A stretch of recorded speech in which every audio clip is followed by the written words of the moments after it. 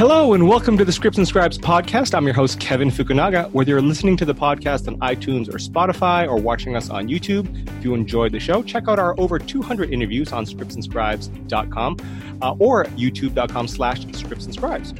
And for the extended conversation with our guest, be sure to check out the after show chat on Patreon. That's patreon.com/scriptsandscribes. But today, I'm pleased to have back on the podcast an upper-level TV writer-producer whose credits include A Million Little Things, Famous in Love, The Night Shift, The Client List, and about a half a dozen other series. She's also the founder of Script Anatomy, which offers screenwriting classes and script consulting, and whose alumni have sold projects all over town, including the ABC, NBC, USA, Showtime, Warner Brothers, HBO. I could go on. It's great to have you back on the podcast, Tawnya Bhattacharya. Thanks for coming on, Tawnya. Thank you for having me. It's really exciting to be back. Yeah, it's been a long time. How are you these days? We're living through interesting times. Oh, we're living through such interesting times. I'm good. It's funny because the first, I would say maybe 2 months, I was like, oh, this is kind of nice. I'm finally home for a minute, because you're always running around. You're driving to this meeting, to that meeting. You're driving to work. Sometimes that commute will be maybe, an hour and a half there and back at times. So right. It'll be like a 3-hour or 2-hour commute during a day. So it's nice to have that time, and also to not be wearing real pants, like your fat jeans or your sweatpants on Zoom. But so it's really nice, and but then the panic starts to set in. But I've settled back in. There's been like moments and roller coasters, and those moments tend to come with the upheaval that was happening with the Black Lives Matter movement and the trauma that was experienced by the Black community, and the state of affairs with the government, which is a lot. And we're like, not very many weeks away from a new election. So then, there's something political every day, and then obviously COVID. But we've been very much under lockdown, just like being very, very, very careful. Right. What have you been working on these days? Last time we spoke, you were on Famous in Love, I guess? Okay, so I did 2 seasons of Famous in Love, which was a pure joy. Like, it was just, I miss all those people. It was a great room, great producers, directors, the actors were great, all the crew. It was just a really positive energy, and that is a tribute to Marlene King and the creator of the show, and just the kind of room that she puts together with the showrunner, Melissa Carter. And I don't know, Marlene had worked with the same people. Oh my God, I think in season 2, they were finishing Pretty Little Liars the last season while we were doing our season 2. And the same crew was working on both, and the set design and everything. So they were like, working around the clock, but they were amazing. After that, obviously I pitched a lot in between, but after that show, I went on to A Million Little Things, and I did a season of that. And then the day after that show wrapped, we got a call to go on a meeting that I didn't think we were going to get, which was Ginny and Georgia for Netflix. So that hasn't even dropped yet, but I worked on that for quite a bit of, I guess, 2019. And we worked on that show for, I don't know, I think it was 5 months in the room or something. And then Ali and I, my writing partner, Ali Laventhal, and I took turns going back and forth to Toronto for like a month at a time to be on set with the showrunner and creator. And so that was interesting. I hadn't shot in Toronto before. After that job, I thought, I'll take a break, which was the end of last year. We finished in November, which is a perfect time to enjoy Thanksgiving and Christmas and all those things. And then I was like, January slow, I'll just like roll into it, and I'll see what happens, and maybe I'll try to get a job during staffing season. And then COVID hit, and then I was like, everything sort of changed. But Ali and I just finished a 10-week mini room on an Apple show called, right now tentatively called Salsa, which is about the origins, the beginning of salsa music in New York City, or to be exact, in Spanish Harlem in the 60s and 70s, and the beginning and rise of Tawnya record label. So it's and it's really cool because it takes place, in Spanish Harlem and all over New York City, but also Cuba and Puerto Rico. And if there's a season 2, we would go to all over the world because they traveled everywhere. But this is about real people, which is very exciting. And I think especially for the Latin community, which, I'm half Mexican, my family name is Benavides, and it's really cool to be doing stories about Johnny Pacheco and Celia Cruz and La Lupe Ioli and all these other amazing people during that time. And also the 60s, not so different from what we're going through now. Less peace and love, but a lot of tumultuous change and fighting against the powers that be. Mm-hmm. So I really, really love that show so much. Chris Brancato was the showrunner, or is the showrunner and one of the creators, along with two wonderful guys who are Colombian. And so they were in Colombia while we were in the room, the Zoom room, and it was a small room, and we broke pretty much the whole season as like roughly, but then we've written 4 episodes, and we're hoping to like turn all those in soon and get a pickup, which I think it'd be crazy not to, because it's really a special project. And then we're closing a deal this week, so I can't really say what it is because it hasn't closed yet. But on a true story movie, which we're excited about, and we're about to pitch something again, and up for another job. So it's like constantly, juggling what's next. But it's that's what's so exciting about this gig, this job. It's like up and down, and something could always change in a moment's notice. Well, it's great that you're still able to work and write and develop during this time. I know production is sort of hard hit, at least until, especially like you had mentioned, shooting in Toronto on your last project, and then shooting around the world. But none of that can be done because all these borders are closed. And so it'll be interesting to see how soon sort of production and international production, I mean, domestic production will probably start up sooner, but internationally with travel and everything, when that comes based on vaccines and COVID cases and all this stuff. That's true. And it's slowed down a lot. And I think everything's kind of in a weird state, but I know some things are shooting. So a producer I know went to Vancouver and had to quarantine for 2 weeks. My neighbor went to London and had to quarantine for 2 weeks, and she's shooting a huge, movie. And then another friend who's here is shooting a few episodes on, I think, All Rise, and so they have to get tested, and there's all this carefulness. But I think that the thing that makes me most nervous is well, obviously I wouldn't want to go to set and have to be tested and be worried about like how is everyone as careful as I am.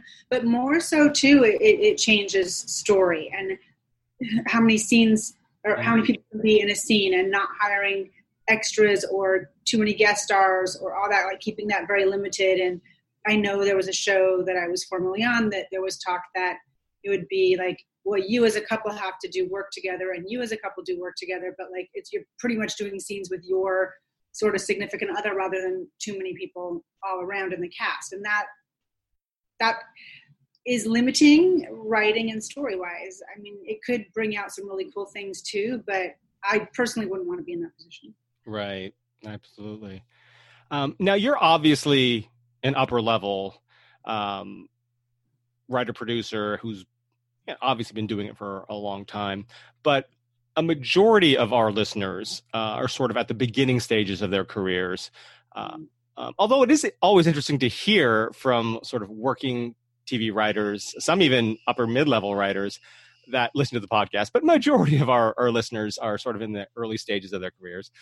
So what I wanted to do today, if you don't mind, is sort of go back to the beginning, go back to the basics, and especially because you have sort of a unique perspective, both as a working TV writer producer who I'm sure gets asked to sort of mentor and bring up newer writers and your staff, take them under your wing, as I know a lot of mid-levels and upper levels can do, as well as having Script Anatomy in another company where you have dozens, if not hundreds of writers at that stage in their career coming through. So you sort of have a unique perspective on newer writers, what they're going through, what they bring to the table, and these types of things. So what I wanted to do is sort of start at the beginning. And one question that gets asked a lot, I'm sure of you and of me, is how does a newer writer who has 0 credits to their name, get started writing for television? Obviously, they need a few TV scripts in hand, hopefully at least a few. But do you recommend they have an original pilot or two, TV specs of existing series, a mix? What do you see coming through, and would you recommend to a young, newer writer out there? I mean, honestly, I recommend it. I think the standard is at least 2 pilot scripts. But nowadays, I say even more. I would say that a lot of the writers that come through Script Anatomy, and I've seen them build their careers, they're writing and going through so many classes and have writers groups too. And that's one of the things that I recommend a younger writer do or a newer writer do, is have a writers group that you're working with, meeting so that you're staying on task, on deadlines, and reading each other's work, helping each other, giving feedback to each other, but also you're building that community and those connections that you have. And if you guys are all cool, then you're going to help each other on your way up. And I think that's what you want. You want some sort of brotherhood or sisterhood, some sort of tribe. But I think content-wise, as far as like what's in your portfolio, I notice a lot of our writers will end up having like 3, 4, 5 pilots because they've been building up their repertoire. The positive thing about that, even though maybe all those things aren't going to be perfectly ready, you want 2 that are at least perfectly ready, is that you have other things that you'll be able to hand in your reps. You'll do some rewrites on those. You'll hand that. That's a sales tool for them to get you maybe a different kind of job, because maybe you're 2 of your pilots are young adult, but they're similar in tone. So maybe you need that young adult that's got a sci-fi element, like the 100, or you want something that's a little darker, and this one's a little more fun and light. Maybe you want to venture into the adult world, and then so it's giving them the opportunity to put you up for many different types of shows, but also go out and sell something. Whether they want to go out with the script hard copy, or whether they want to like then have you go and write a pitch for it.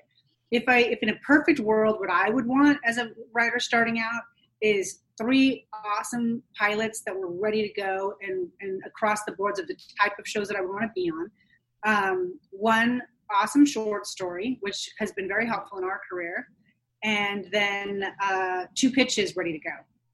Oh, I see. That's what I would want. I mean, that's a big arsenal, but like you usually need to be building that arsenal up anyway to get to, it's usually most people don't write 1 script and then they get in. Now, those people we hate, they do exist, but like typically that doesn't happen, or they've rewritten that script for like 2 years or something like that. But then what else do you have?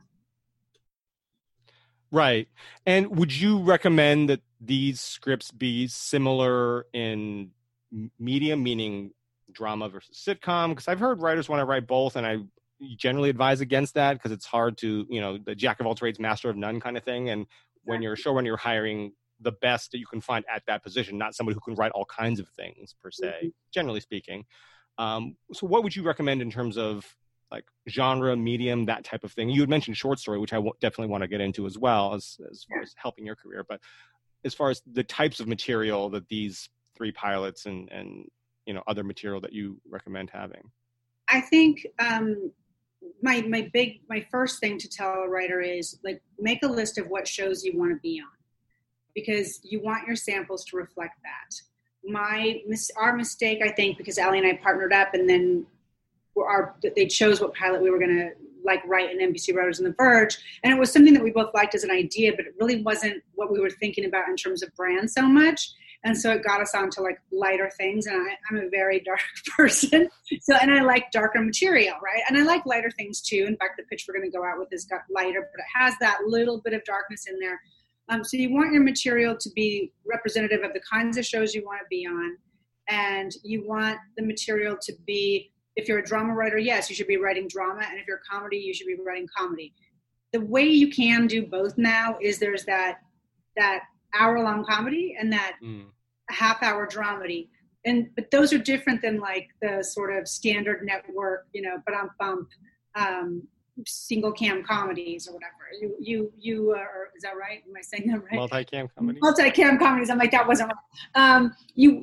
That's a very specific type of writing, and there's those kinds of people that write, or those comedy writers that write that material might not want to be doing the 1 hour dramedy or the hour-long dramedy. But I think there are a lot of people who feel like I'm a comedy writer, but comedy has a place of depth and darkness too. And some of my favorite shows on the air right now are things like Dead to Me, right?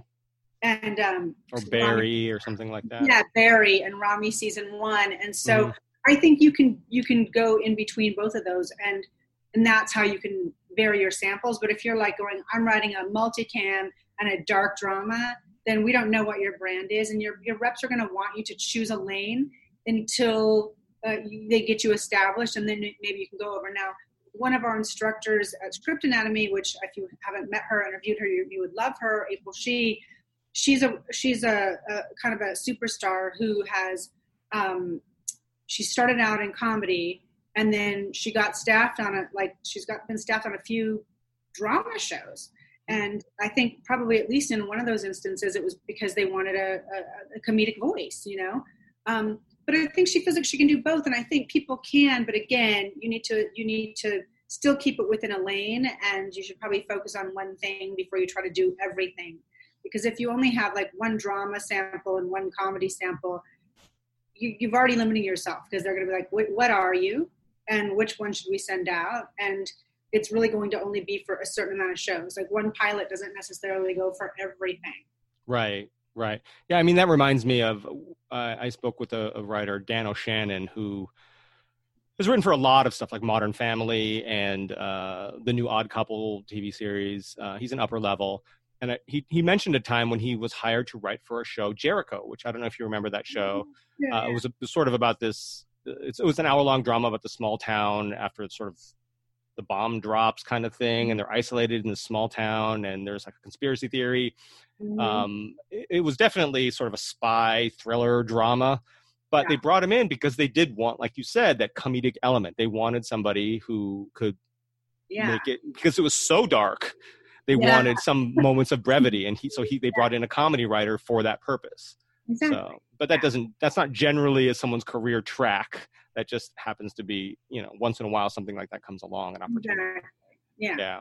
So, you had mentioned actually a short story. Before we get on, I definitely want to talk about fellowships for a bit, but you definitely mentioned short stories. How did a short story in your portfolio help you guys out? I'm just actually curious, genuinely. So, well, I want to sidebar just before I answer that question to say that another thing in your portfolio that you could have is a short film or a short play, you know, like a one-act play. It's exciting for people to read something else, and sometimes a short story or a short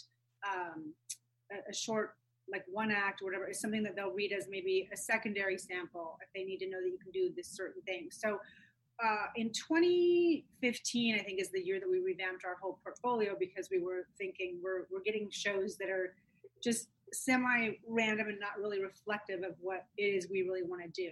Like, to be totally honest, even though I love YA and I loved being on Famous in Love, and it's a show that makes me smile because it's just fun, right? It's just like a good time. I'm not a YA writer. I don't have any YA samples. So I was like, well, okay. And so I'd be on like things that I just didn't have the sample for, but I was getting a job and we were doing a good meeting and everything, but it wasn't the material we wanted. So in 2015, we had some time. We wrote, I think it was two new pilots and 2 new features. And we wrote a short story. And the short story that we wrote, we're not short story writers, we're not prosaic writers, but I'm still very proud of it as a story, and I would love to work on it some more at some point. It's called Freak, and it's about this woman who has hypertrichosis, which is where your body is covered from head to toe in hair. And it's a condition, and so it's a period piece, and she's in a freak show. And so there's this entire emotional thing, and it's a lot of character work, very much centered on her and her escape, but her relationships and friendships in there. And there's like bit of like magical realism elements to the story. And I remember the people have read it and really responded to it and really loved it and made comments about it. And then the first time we were actually on Famous in Love, when wanting to do darker material like we wanted to do. And I was so thrilled and honored when it was just a call for a meeting, but we couldn't take it because we were already on the show and we were like literally writing a script at that moment. And it was Vina Sood had called our reps and wanted to meet with us on 7 Seconds because she loved the short story. Oh, wow. So, and I think there's other people that have been like, oh my God, I love this story. And so they've decided to meet with us, and it's dark and it has some real twisted stuff in it, which is perfect for me. Right. No, and I think you make a great point in showrunners, when they're reading for staffing, they see there's piles and piles of scripts, obviously pilots, and to get something that's different, like you said, a one act or a short story, it definitely stands out.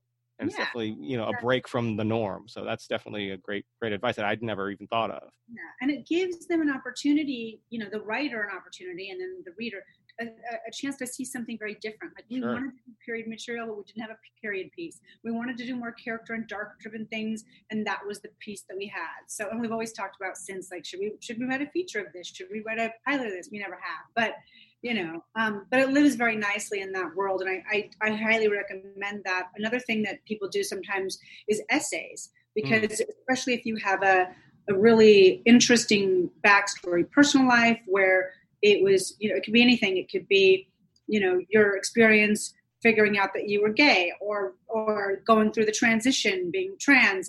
It could be about growing up with abuse or growing up in a cult or whatever. It's a way to explore that and talk about it, and people will get to know you, but you're also telling a story in that essay. And I think those have been effective for some of our Script Anatomy clients. Wow, that's great. Yeah.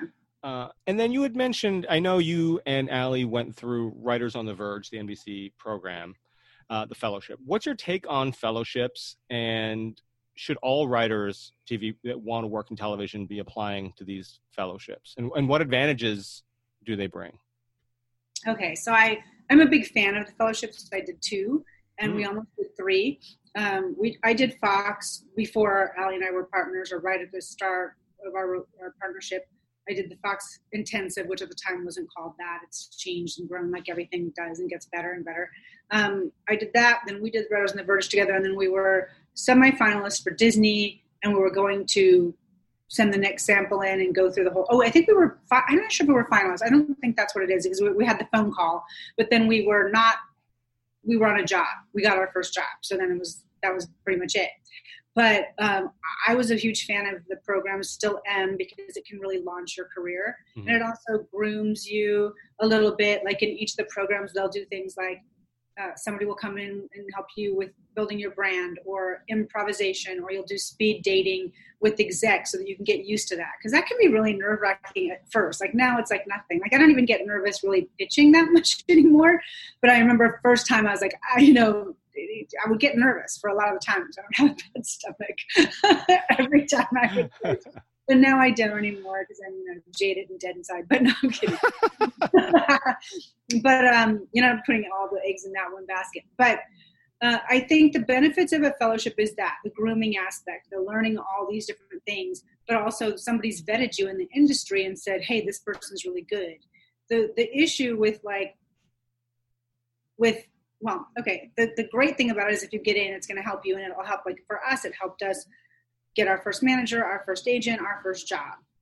The disadvantage is there's only 8 slots. So you can be a very talented, wonderful writer and not get in, and it's going to be defeating and devastating, and it's going to be depressing. But at the same time, you can't hold everything up to that, because only 8 people get in, and it could have been the day that people were reading the scripts, or that, it's all subjective. You have different readers reading. They might not like your script. Somebody else might have thought it was brilliant, or it could have been super duper close, but then they looked at the essays, which are also a part of the sample, and people forget that. And that's why we do a bio essay fellowship every single year workshop, because we want people to make sure that every piece of material is representing them and their writing, and their brand and their writing. Mm-hmm. So I don't think there's any disadvantages, because it's so hard and difficult to break in, that any help you can get is great. I think even though they don't always say this, a lot of the programs are very much about shepherding and nurturing new voices into the industry. And so that really means person of color, BIPOC, or trans, lesbian, whatever. It means all those things. So sometimes women, sometimes older people, but then again, Warner Brothers does take white people, and some of the other ones do take white writers. Mm-hmm. But that's typically what those programs were for, was because even though there is a big push now for diversity, we are still very marginalized and very underrepresented as a whole in the industry. And if anybody wants to know about that, they can call the Guild for those percentages. Right. They're low. Yeah, they're low. Yeah. When you had gotten into these programs, did you have experience? Because I know some writers that get into these fellowships, they were assistants on shows, or that they had more experience than some college graduate who lives in Kansas City. You know what I mean? Yeah. What sort of background did you have before you gotten into, or right around when you got into the program? Yeah. My background, I think that, and I remember that being noted, was that I had taught features. I'd been teaching features. I think I'd taught features for 5 years. So I came from that background. And I remember Karen Horn, who was at the time the head of the program at NBC, was like, oh my God, I was like, I have to be on my game with her notes because she gives notes all the time. And we laughed about that. I'm sorry. I think the question just slipped my mind. No. Well, first off, you said you had taught features. What do you mean? So I had taught features at another school. Oh, okay. So you were a screenwriting teacher. I was a screenwriting teacher, and I was writing features. So that was one experience that I had. That I remember the question now. And then the second thing was I had a couple of scripts that had been optioned, but that was still an option. Sure. And then I'd written one feature assignment for a director. Okay. And I think at that time I had done Fox. I'd done the Fox program, but I wasn't a writer's assistant. But there were people in my year that had no experience like that. But then there was another who were doing very well who had, what did they do? They had a web series that they had done, which was kind of really popular. And, but I do think now more and more they do, because it is so competitive, they do look to what have you done that we can see you are trying to get yourself into this industry and not just waiting for us to like put you in and help you with your career, but like you're actively pursuing it and making progress on your own. So whether that's being a writer's assistant, a script coordinator, a reader somewhere, shooting your own short, that all comes into play. I do think that they're impressed by that, Right. And then you have connections and references and people who are advocates for you. Right. Yeah, and can help you in your career, get you that first job, because a lot of the programs, it's how many what their alumni are doing. They're very proud of that, which obviously rightfully so. But those with like writers on the verge, taken literally, those writers that just need an extra push, as opposed to those starting at the bottom of the ladder kind of thing. Absolutely. Well, and that goes back to the portfolio question that you asked before, Kevin, which is that if you write a great script, and then they want to read something else, that script would also be really great. Or if they say, how many scripts have you written? And you say 1 or 2, that's not going to be as impressive to them, because they're going to feel like you're new and inexperienced. Right. As someone who says, well, I've probably written, 5 or 8 features and 1 spec and 1 pilot and whatever else, they want to know that you're working on your craft. Right. And they don't all need to be good, and they don't all need to be ready to be shown, but that you've been working, that this is not your first script. Yeah. Yeah. It's not your first time at the rodeo, and you actually really are ready, because I think too, the pace is so fast. We developed and wrote a pilot in 4 days. What? And then wrote and developed a pilot outline, in 4 days, and then wrote the pilot in 4 days after getting notes. And then you did the same thing for a spec. So that is such a speedy process that if you're really not experienced enough, like with your own writing and your own craft, then you're not going to be able to hit those deadlines and produce something that's good, and you'll be behind. Now, developing a pilot and writing a pilot, or developing a pilot outline and then writing a pilot in a total combined 8 days, was this for a professional job or in the fellowship program? No, in the fellowship program. Oh, wow. Okay. So that's the thing too, why they don't want, if you've only written 1 or 2 pilots, you probably don't have your process down enough to be like, okay, I know what I'm doing. I'm going to do this really quickly. Right. So there's no 6 months to sort of generate your ideas and percolate it. And I'm going to take a walk and have a coffee to kind of get my juices flowing. At least in Writers on the Verge, there was not. Right. I think like every program's different. I do believe, and they may change it because I think there's new people at the helm right now, but ABC used to also write a new pilot in the program, but I think I taught there for 3 years, and what they did the 3 years that I was there was they would have you take the pilot that got you into the program and like really rewrite it and polish it and make it really, really ready, which is not a bad thing because pilots still would oftentimes, I think all of them would need some work to one degree or another, and then they would just very much be strong samples ready to go for staffing season. Right. And isn't that the old joke? I mean, nothing would ever get shot if a writer was allowed to rewrite as much as they wanted. Yeah. Well, I have a story. Yeah.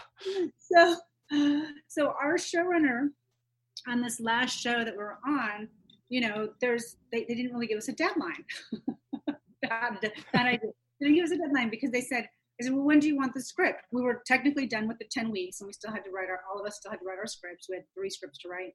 And we wrote episode 2. And I said, when do you want it? I said, I don't know, take a week, 2 weeks if you need it. Take 3 if you need it. So I took 3. Right.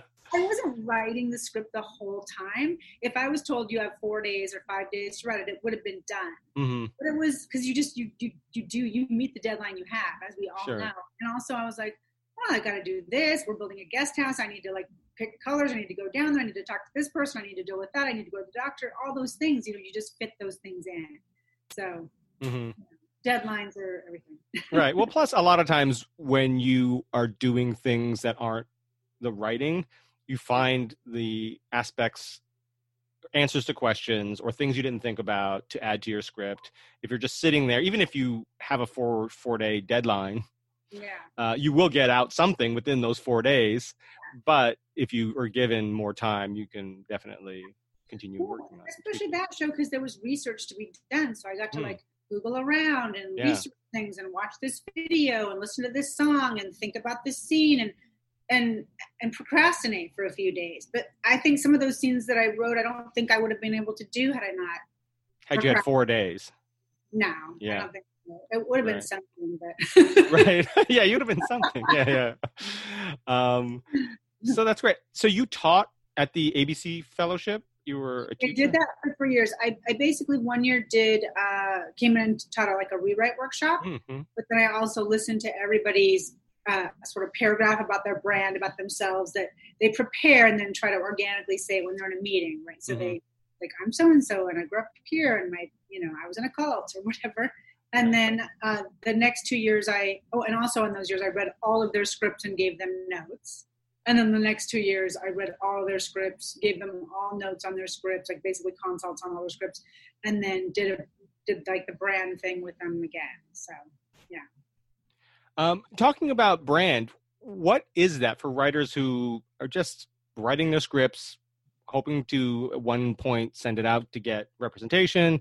What is a brand in terms of for a writer specifically? That's a good question.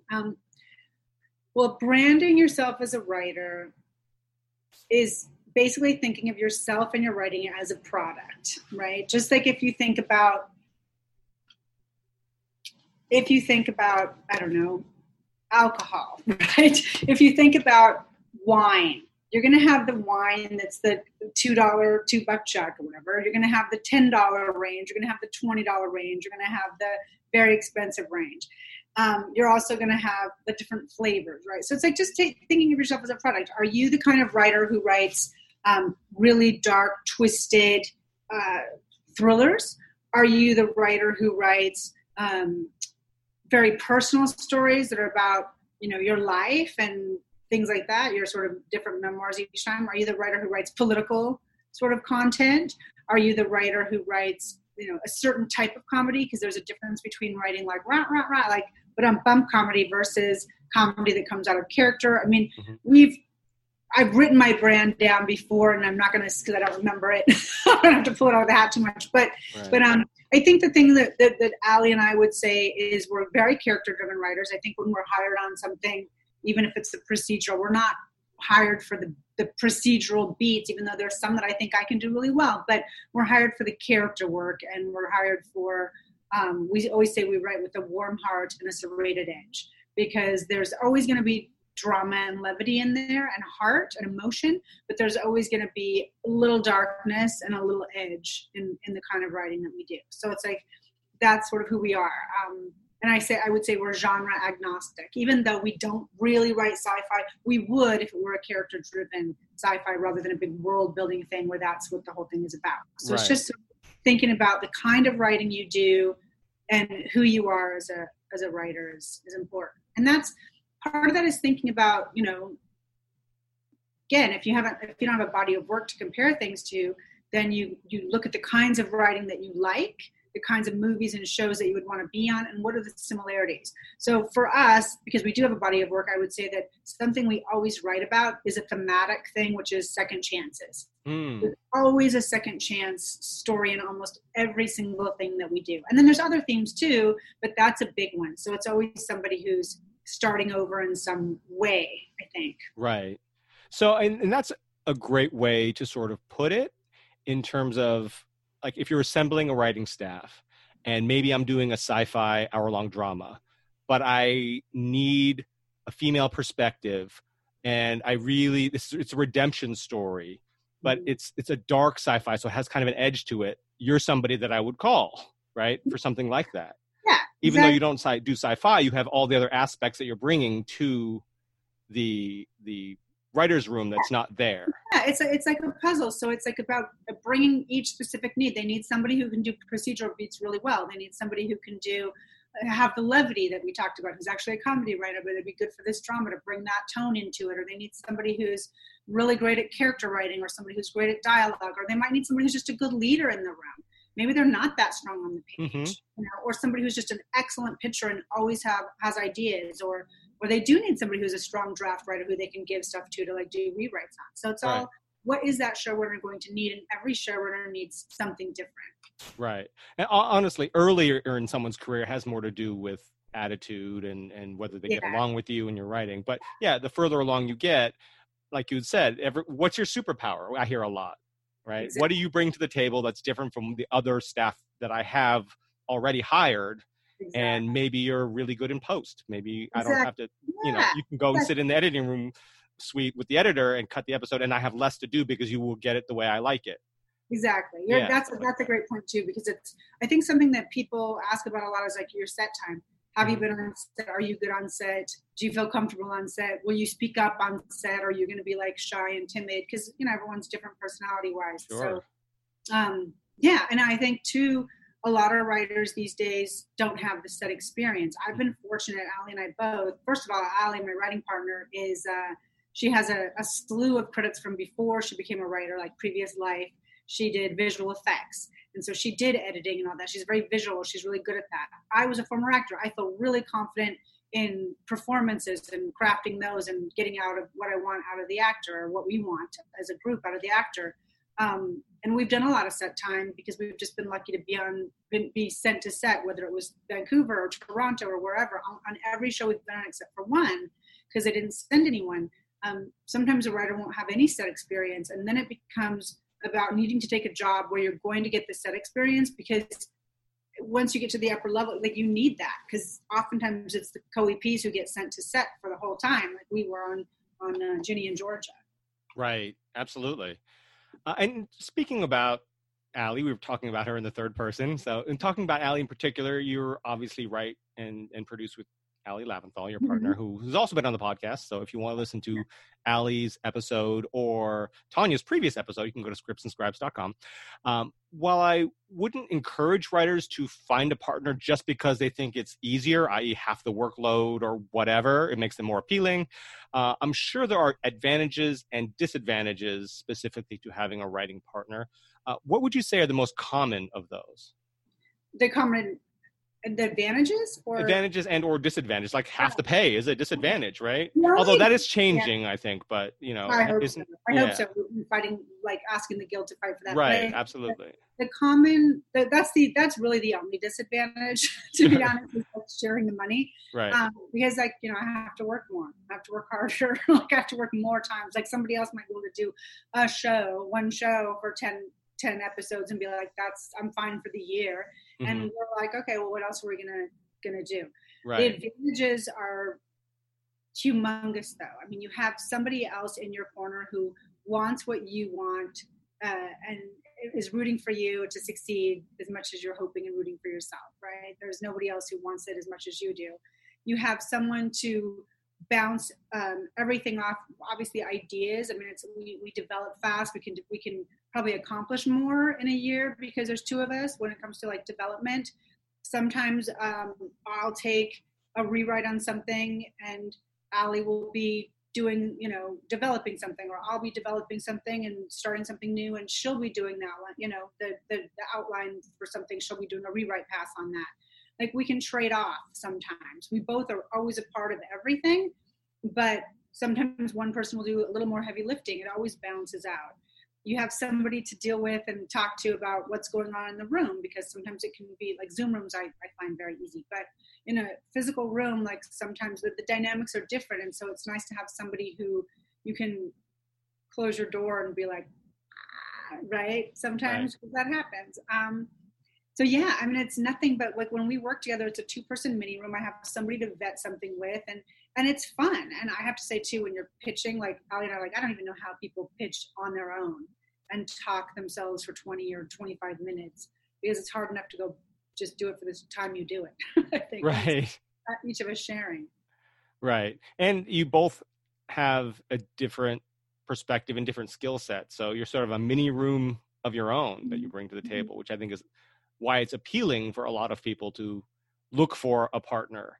Yeah. But they don't realize that that one that's not organic, one that is not formed for the right reasons, can also be very detrimental. Yeah, it can be detrimental if, I guess the other detriment, if you don't have the right partner, you have to really respect each other as writers. Right. Like, I trust Allie implicitly. I would never be concerned about a scene that she wrote or a chunk that she wrote ever, and vice versa. Every time we always say to each other, like, oh my God, I could never write the scene the way you did. Oh my God, you did I love what you did. Like, I think we're both impressed with each other's writing and respect each other as writers so much that makes it really easy. If you don't respect the other person, then you're going to end up rewriting them, and that's going to be possibly a problem. And you're not going to trust them completely. And I think a lot of writers partnerships don't work out because somebody feels like the dynamic isn't right. Like the other person that they're working with is maybe not helpful, either personality-wise in the room, or maybe isn't carrying their weight as much. And I've heard people say that, like, I was doing more in the room, or I was doing more on the page, or I write most of our stuff. And it's like, if you don't feel that balance, then it's going to end up being a problem. We always say, like, it's not a pie. There's not equal slices. Sometimes she's going to do more on something. Sometimes I'm going to do more. Sometimes, one of us has something going on in our lives and the other one has to pick up the slack. And we're good with that. We don't tit for tat anything, and that's why it works. Right. And that's the way you should work with most relationships, really. If you're keeping track of, who does what, then, that there's some other issues there that are going beyond. Kevin, if there's a flow chart where, like, I did these dishes, right, you've got problems. Right. Absolutely. But you guys are both really nice and really respectful people in general. So you guys are both awesome. So I can see why it works. It's great. It's like, you work with your best friend. I see her more than I see except for in COVID, because I'm home all the time. But I usually see Allie more than I see my husband. Now, a lot of writers who are looking to break into television are going to have to go through a showrunner meeting to get their first staffing gig. And first, I guess I wanted to ask, how does a writer get that staffing meeting? Obviously, if you have an agent or manager, it becomes easier. And what goes on in these meetings, and how do writers show themselves in the most positive light? Yeah, because at that point, it's really less about the writing as it is about making that connection. And that's exactly it. You're in the room because they read your writing and they like you. So either your agent has submitted, your manager, possibly even your lawyer, maybe a friend has slipped a script through because they thought you were perfect. And so they've called a meeting with you because they already like your writing, and now they want to see if they like you, and they can sit in a room with your personality for 5 months or 8 months or 9 months or whatever that's going to be. So for 12, 14 hours a day. Yeah, unfortunately, sometimes longer. but yeah, I mean, if it's a good situation, then it's not as long as that. But they're gonna want to see who you are as a person and how you vibe with them. Can you also read the room? Like, sometimes you have meetings. I have meetings sometimes when I'm staffing just for Script Anatomy. And it's interesting to see how different everybody is. And it's funny because I enjoy everybody. Like, I love everybody's different personalities, but they are all different, right? And sometimes you'll say, oh, well, I'll think to myself, this person is talking a lot. Perhaps it's because they're a little bit nervous. But the concern would be, well, are they really going to be able to ever listen? Like in a showrunners meeting, they're going to be like, can you sit back and listen to other people's ideas? Or are you going to be talking too much or not respectful or have an attitude? You know, it's all the vibe, but it's also, you should go in there prepared and have read the script multiple times, thought of ideas, characters like that you identify with and why. I would know in the back of my mind what wasn't working for me in the script, only in case they ask, okay? But usually they won't. If they've written the script and created it, they're probably not going to ask that question. But I've been up for jobs where the showrunner was not brought back to their own show, so they have a new showrunner on, and they're not precious about it. So they'll be like, well, we all know what's working, but what isn't working? And they want to see if you are discerning enough to be able to, you know, tell like what's problematic, and then what would you do to fix that, to help that. So they want to know that you have those kinds of thoughts. So I always go through a script, and I think too, not just like what I identify with or who I identify with as a character, but I think of my own personal backstory and background, and how do I bring something to that specifically. Like, obviously, if it's like, well, if it's a story where like somebody's half anything or half Mexican like I am, then I have my own unique thing to bring to that kind of story because I am that. Or like, I didn't grow up with my biological father, or, you know what I mean? I have a very interesting family background. So I would like bring that up if it's helpful to the show. But if it's not, then I probably won't. Mm-hmm. Other than some of the traditional questions that always pop up in meetings like that, where they ask you, what's your superpower? Or what are you watching recently? What's good recently? Or do you have any ideas for any storylines, i.e. characters that are underused, things like that? What are some of the other common questions that you've seen or heard of in showrunner meetings that seem to come up regularly? I mean, definitely like which character do I identify with, or what do you like about the show? Or definitely like, have you had set time? For me, us now, it's like, have you run the room before? You know, which we did. We ran the room on Ginny and Georgia. We ran the room occasionally. We were the number 2s on Ginny and Georgia, but we ran the room occasionally on A Million Little Things and Famous in Love. So like, they'll want to know that experience. I know that's for way down the road. I think a lot of it is like background, like tell me about yourself, comes up, especially for younger writers. And the question that I always wonder what to say is when they ask, what questions do you have for me? I don't know. But those at that time, depending on the vibe in the room, I might ask them like what their process is. I might ask them, I know older writers will like experience with like, how long is the room? Like, what time do you stop? Because they don't want to be on a show where they're there till 10 o'clock at night or 2 in the morning. I'll ask, I asked the last show I was on, I asked like what the process was, because he had talked about the process. So I was like, well, what was it? Because, you keep saying that it was an interesting process. I want to hear about the process. Or, I don't know, things like that. I'm trying to think of like common questions that come up. They're all different. Sometimes I would say, and I think this is more for like when you're moving up the food chain, the questions become much more specific about the script, especially then. It becomes more of that. But otherwise, as a staff writer, it's doing all those things that I mentioned, which is reading the script multiple times, having ideas ready, having the character that you identify with and why, talking about moments that you loved in the script, talking about moments or other shows that they've written on or run that you love, because that's always nice.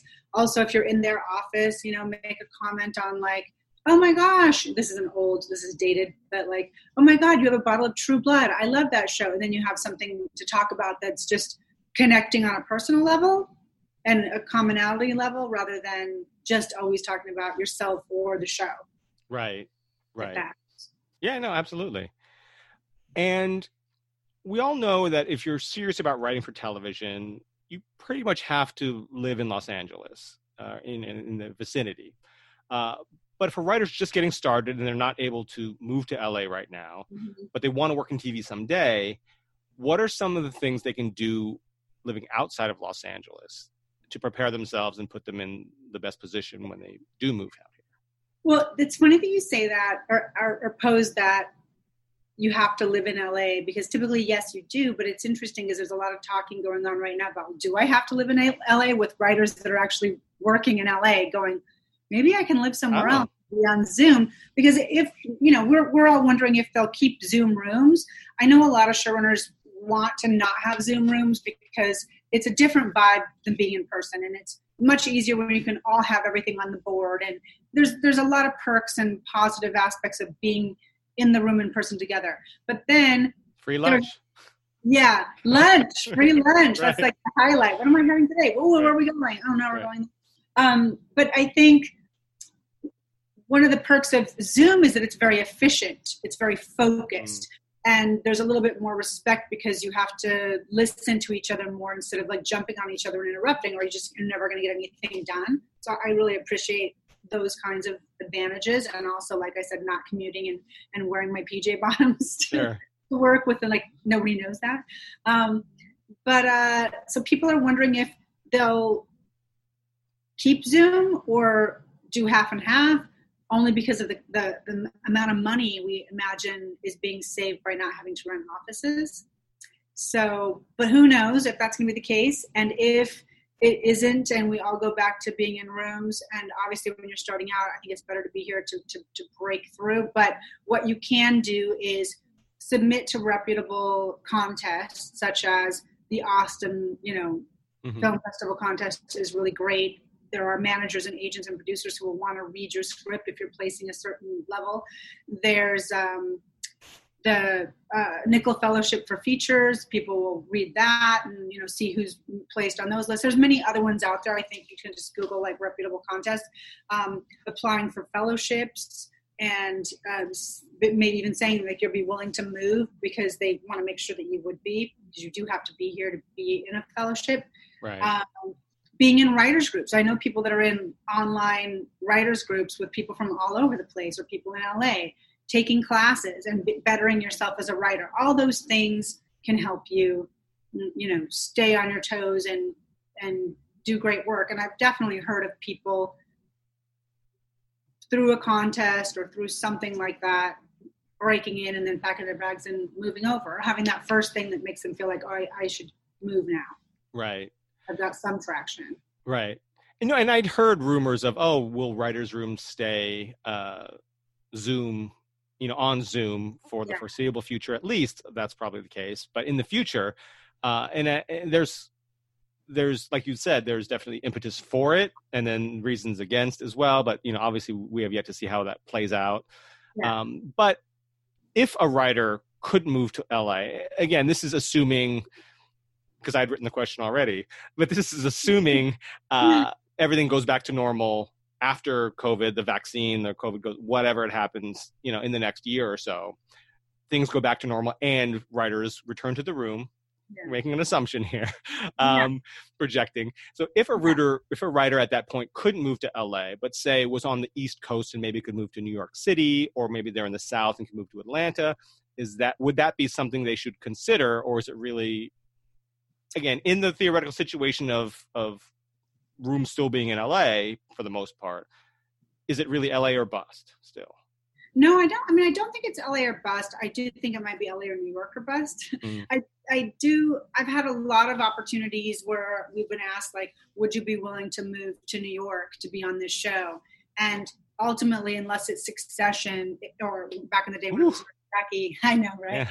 It would have been no, because it for us, just because we, I have a husband here and Ali's got a boyfriend and we have houses here. For me, I'm more likely to want to go to New York for a job than she is, I would say. But I would drag her kicking and screaming if I had to, if it were Succession, right? You can't give Succession. No. London too, and also my husband's British, so he'd be happy for that to happen. Right.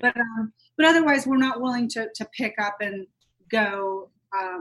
Usually because of the financials of it, especially when we were coming up the food chain, and then because if it's not a show that is so exciting to us and career changing, then we're not really willing to do it. Right. But there are opportunities, and there are writers needed in those rooms that are LA based rooms. In fact, the show that we just finished, I don't know, we may not have been in the room had it been not a Zoom room, had COVID not happened, because I think the room would have been in New York. Oh, wow. Mm-hmm. Oh, interesting. Now, for those writers out there who say, oh, but there's so many shows shooting in Atlanta. Oh, there's so many shows shooting in Toronto. Why can't I work in those cities as a TV writer? What is the response? The response is, at least now, they're not hiring from those places. You know, they're bringing, the writers' rooms are in LA or maybe in New York. I'm sure there have been writers' rooms in other places here and there. In fact, I know that, like, I believe the room for Succession was partly in New York and partly in LA. I don't know for a fact. I've heard that about some other shows too, where it's partly, you know, half and half. But writers' rooms are typically not in Atlanta. They're not, even though they're shooting there. Exactly. They just go there for production for the tax breaks. Right. Exactly. Right. Yeah. I mean, maybe that will change one day. You know what I mean? You wonder, but that has to be because the showrunner wants to live there. I mean, the showrunner usually lives in LA, maybe New York. They're typically not living in Atlanta, so they're going to want their rooms to be where their families are, where their homes are, and their friends. Right. Absolutely. Yeah. I mean, like 30 Rock or The Sopranos, their writers' rooms obviously being in New York because HBO's in New York, or because Tina Fey is a New Yorker by heart. And so, you know, but usually, LA, some in New York, and that's it. I think so. Yeah. And mostly, and I would say the biggest percentage is here in LA. For sure. Yeah. I mean, even like all the Chicago, you have 3 franchise Chicago shows, Chicago PD, Chicago Fire, Chicago Met, and they're all writers' rooms are in LA. Yeah. Even though I think they do shoot there. Right? They do shoot there for part of the season. Yeah. Yeah, which is fun. I mean, it's nice to be able to go somewhere else to shoot, I always think, but yeah. It's also nice to be here and shoot. We be on a show that shoots here. Right. Okay, now I wanted to talk quickly about Script Anatomy, your baby. I know you've been, you founded it, you've been running it, and you have a lot of great instructors. And just to say, this is not a sponsored thing, by the way, for anyone listening or watching this. You and I have known each other for years, and I just respect that what you guys do, because all of your teachers are working professionals. They're all working active TV writers. You yourself are successful. Allie teaches there. I know Holly does it as well. And they're all great. So with that being said, I wanted to get a little into Script Anatomy and see if we can and talk about that. Because you're so gracious with your time. So let's plug Script Anatomy just for a minute, and then I'll ask you a few more questions. So what does Script Anatomy teach and focus on, and how can the listeners and viewers learn more about the program? Well, so you can learn more about Script Anatomy by going to www.scriptanatomy.com. Plug, right? We'll put a link below in case they don't want to type the words. But you know, I started the school, it'll be 10 years ago in April that I taught my first class at my own company. And then it grew, and it was like, I was just planning on, maybe I'll teach, you know, a couple times here and there. I thought it would grow to something, but I didn't expect it to necessarily be what it is today. I wasn't, you know, I didn't really think about it. I wasn't a person who was in business and had this huge business plan. My business plan was as follows, that I wanted to give writers a hands-on applicable process. Because as I was coming up, there was no TV teaching, no writing classes for television when I was coming up. I had started in features, and when I had gone to feature classes, it would be very exciting. And, you know, I went to Robert McKee, who's amazing, and he's got a great book, and he's an amazing performer. I went to that 3-day workshop or whatever lecture, and then I was all amped up and excited, but I was like, well, what do I do? Like, how do I apply it? I think everything makes sense, but what do I do now? And that was sort of my experience at every place that I had gone to. I learned things, they were valuable lessons and made sense, but I wanted to give people hands-on applicable process. So I created development tools from concept through to development, through to outline, through to script, through rewriting even, so that people would have the tools to build their materials, to build their project, and they would get feedback step by step. That was number 2. Feedback was important, because I really believe that if you're going to a class, you need to be told what is working about your project, what they like, and what is not working. Maybe not working in your idea, but also conceptually, what are they not understanding about the elements, the fundamentals of television writing. So that's number 2. Number 3 was that we would have working writers teaching, because I wanted everybody to be able to, I wanted to demystify the process and also have people bring their current, not from 10, 20, 30 years ago, experience to the writers, and so that they would understand the business side of it too, and the sort of functioning of it, so that when they get into a room, they are not like, oh my God, I'm freaking out, like what's going to happen, right? And the 4th thing that was important to me was that for the school to be successful, in my opinion, it would not be about growing and growing and growing solely, which we have done. It would be about the writers becoming successful. And I think we have unprecedented numbers of successful writers who have done fellowships. In fact, 1 year alone, we had 12 writers in fellowships across the board. That's huge numbers. That's a huge percentage. And then we have writers, you can see on our alumni page, in every kind of show. And they're like really great, wonderful shows, and they're selling projects. And so for me, having successful writers meant that what I was doing was working. Otherwise, I would pack up and stop, because I would feel like a snake oil salesman. And that's the truth. So it's really about helping writers become better writers at their craft. We have community is very important too. I should say that was number 5, and these are all in no particular order. But the sense of community was really important to me, because I didn't have that coming up. I wanted to give people what I didn't have, which was the class that I would have wanted to take, the mentorship that I would have wanted to have, and the community I would have wanted to have. I have to be honest and say I'm sometimes envious of the community that I've built for other people, because they have writers groups. Like some of the very successful writers, like I was mentioning earlier, and many that I haven't, they're in writers groups from when they were starting out, and they're still in the same writers group, and they're supervising producer levels and EP levels and producer level. And I think that's like really special, that they built friends and colleagues out of the community. So it's about helping writers develop their craft and hone their craft, and getting them to the next level and helping them become professional writers. I don't think in fact, I know we're not like a hobbyist type place. If it's too intense. Mm-hmm. No, absolutely. And I wanted to also ask, since you have so many writers come through Script Anatomy through the years, I'm sure, and many have gone on to fellowships and series and selling things and staffing and all this and that, but starting, their careers, with the help of Script Anatomy, I wanted to ask, what are some of the things that you see newer writers coming in frequently have issues with, like either in their scripts, in their process, in their skill set, or their mentality? What are some of the issues that you see frequently, again, through the, I don't know how many dozens or hundreds of writers that have come through? Yeah. What would you say are some of the frequent issues? I think we also, I would say number 1 would be not having a really strong concept, that concept that's too soft. Like, yes, somebody can write girls or whatever and make that happen. But if everybody's trying to write the next girls or the next like 5 guys who are friends, who are roommates, it's a soft concept. So you're already sort of putting yourself at a disadvantage, because people are looking for that next new special thing. Think about the shows that you watch and like, everybody out there. And what's the unique world of that show? What about it have you not seen before? Because that's what you need to find for yourself.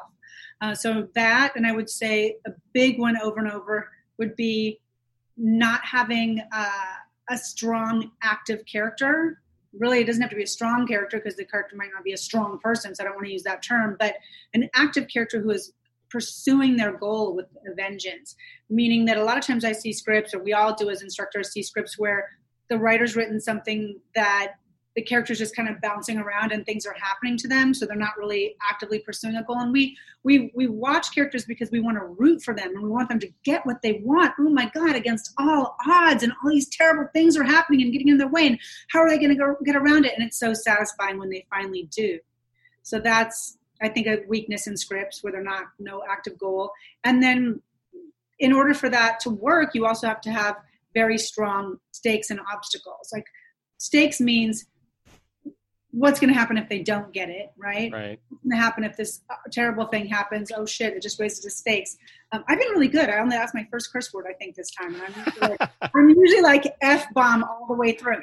So stakes and, but to pursue a goal, again, you have to have a formidable opponent that you're pursuing that your goal against and who's putting obstacles in front of you, having to make you work harder. So it's all these elements that work together, but I would say those are some of the biggest, obviously, things that you see, maybe right off the bat. And then attitude is, I feel like in general, I would say 99% of our people or more, even more than that, are like good people who are really earnestly trying to better themselves and break into the business, and they get it. Like all around just get it. I'm always shocked when somebody has an attitude and I'm thinking, you do realize, in my mind, I think, you do realize that this is a small town and you've just pissed off like me and your instructor and 10 people in the room with you or whatever, 12 Right. people in the room. Like, it's a chance to act professionally. Like, right. If you are, if you're in this environment, and we tell our writers this, like, we expect you to behave professionally. Whether it's turning in work on time for the deadlines, whether it's the way you treat your other writers, if reading each other's materials. Because if you're on a show and the showrunner says, okay, everybody read the script tonight and give notes by tomorrow, then you better have that done. So it's always interesting when people are selfish and they don't read their colleagues' works or their fellow students' works and give them notes. You're helping that person doing good, but you're also learning for yourself. By reading someone else's work, what they're doing right, what they're doing that's not working. You have distance from their material in the way that you don't for your own, and that's why it's even more helpful. Right. Absolutely. Lastly, we're headed toward that hour mark, so we're going to have to wrap it up. But are you going to be able to stick around for about 15, 20 minutes for the unscripted after show? Okay. Yeah, cool. I might have to ask you a technical thing before we begin, but yes. Yeah, great. But lastly, for the episode, what is one bit of life advice that's been passed to you that you've found exceptionally helpful? Well, so much of my life is my career in the business and, script anatomy too. But I would say this really has to do with life in general, but also, I think it's life in general and the business would be that my husband said this to me when I was very upset over the kind of petty things that we all get upset about. I was a younger writer, and you're going to see people bypass you. You're going to see people do better than you. You're going to see people sell something that you maybe think isn't that great and you didn't sell your project or whatever. They're on a hot show and you're not. So he said, whatever's happening in your career right now is not indicative of where you're going to be, of where you're going. And I thought that is really true.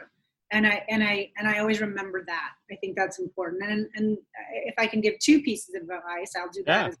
So the other thing was, don't sweat the small stuff. And it really goes hand in hand with the first one, because I remember working with a feature producer, and Ali and I were getting sort of, annoyed and up in arms about something. And I don't even remember what it was at the time. It was years and years and years ago. And she said, don't sweat the small stuff, because there's always going to be something in this business. There's always going to be something that didn't work out your way. Somebody else who got this, this person got an overall, it'd be like, this person got on a hot show, so you want to be on a hotter show too, and now you're on that hotter show, but then you want your overall deal, and then you get your overall deal, but it's not enough money because this person got more on their overall deal, and then you get the money on the overall deal, and then you don't even want to be in the overall deal because it's limiting, and then you want this. It's really true. There's always something, and I've really very much tried to focus on the last handful of years, but I think especially in the last few, just this is my path. This is my journey. I'm doing what I'm doing, what I want to do. I have other things going on, like the business, like my personal life, like other enterprises I'm doing. And it's my path and nobody else's. And I think it's important for everybody to remember to just try as hard as you can to put those like horse blinders on, right, and like move forward and enjoy your ups and downs, because there's no there's no yeses, there's no successes without rejection and negatives, there's right. not gonna happen. So embrace that, and then try to like just be on your own path and not compare yourself, which is really difficult, but you'll be happier for it because you can't control it anyway. Right. It's all perspective. Yeah, exactly. I remember a scene in Swingers where it's near the end of the film and they're at a golf course and it's Jon Favreau and Ron Livingston. Mm-hmm. And in the movie, it's probably, I don't know if you've ever seen it or if you have, it's probably a long time ago, where Jon Favreau is depressed and he's down in the dumps. He met a girl, but he kept calling her incessantly and now she doesn't want to talk to him and all this other stuff. So he's down in the dumps and they're playing golf and Ron Livingston's trying to cheer him up. And he's like, I don't know what you're so mad about. I came to LA because of you, to be an actor, just because of you. And he's like, you have an agent. And he's like, and that's what Ron Livingston says to Jon Favreau. You have an agent. I came here because I wanted to be like you. And Favreau's like, my agent represents clowns, party clowns, right? So he's like, I haven't done anything. And then Ron Livingston said, but you at least have an agent. I don't even have that. Yeah. And Ron Livingston, and then he says, I auditioned for Goofy at Disneyland and I didn't get it. So, so basically it's all perspective, what you have. It's true. That you don't appreciate, somebody else might wish that they had that. So, I had a manager too that had said that as well, who was like exactly what you're saying, Kevin, which is that there are people that look at your career and think like, oh my God, she's got this, she's got that. Because I'm like, really? You know what I mean? Right. But of course, there probably are. I mean, sometimes they don't know the baggage that came with that. Sure. Song, but you know what I mean? Yeah. And nothing is perfect in life. We all have, ups and downs. We all have problems. And they don't see that part of it. They just see, oh, she's, a TV writer, producer, successful, and it's that. Yeah. But at the same time, being in that position, at least you can look at your career and in a light from somebody else's perspective, and that you're super successful, and that's awesome. Oh, that's nice. Yeah. It's always like humbling when somebody else thinks that, because I know that I have success and that I am to other people, but I don't necessarily feel that way. You know what I mean? Because you live it, so you see all the headaches that come with it and the problems that come with it, and then those above you, the Shonda Rhimes of the world and stuff, and you're thinking, why am I not? Am I not? Cog in the right, but yet all the people below are thinking, wow, she's super successful. I wish I could be like her. Obviously, So it's all perspective. Again, we all have that next level to get to, but I think that's what makes it interesting and exciting, and I think that striving for something keeps you vibrant and alive. Sure, so absolutely. It's actually a good thing. Yeah. Well, thank you for coming back on the show, Tawnya. Thanks for having me. I appreciate it. And thank you for sticking around for the Unscripted After Show, which if you want to listen to it, it'll be on patreon.com/scriptsandscribes. And you can follow Tawnya on Twitter, and it's at T Bhattacharya. That's TBHATTACHARYA. And Script Anatomy, right? At Script Anatomy on Twitter. And it's at scriptanatomy.com. Is that the site? Yes, scriptanatomy.com. Yeah, if you want to learn more about Script Anatomy classes. And if you have questions about the craft or business of writing, you can send us an email to ask@scriptsandscribes.com or send us a tweet to @scriptscribes. There's no and in the middle there. It's just @scriptscribes for whatever reason. Couldn't fit that in there.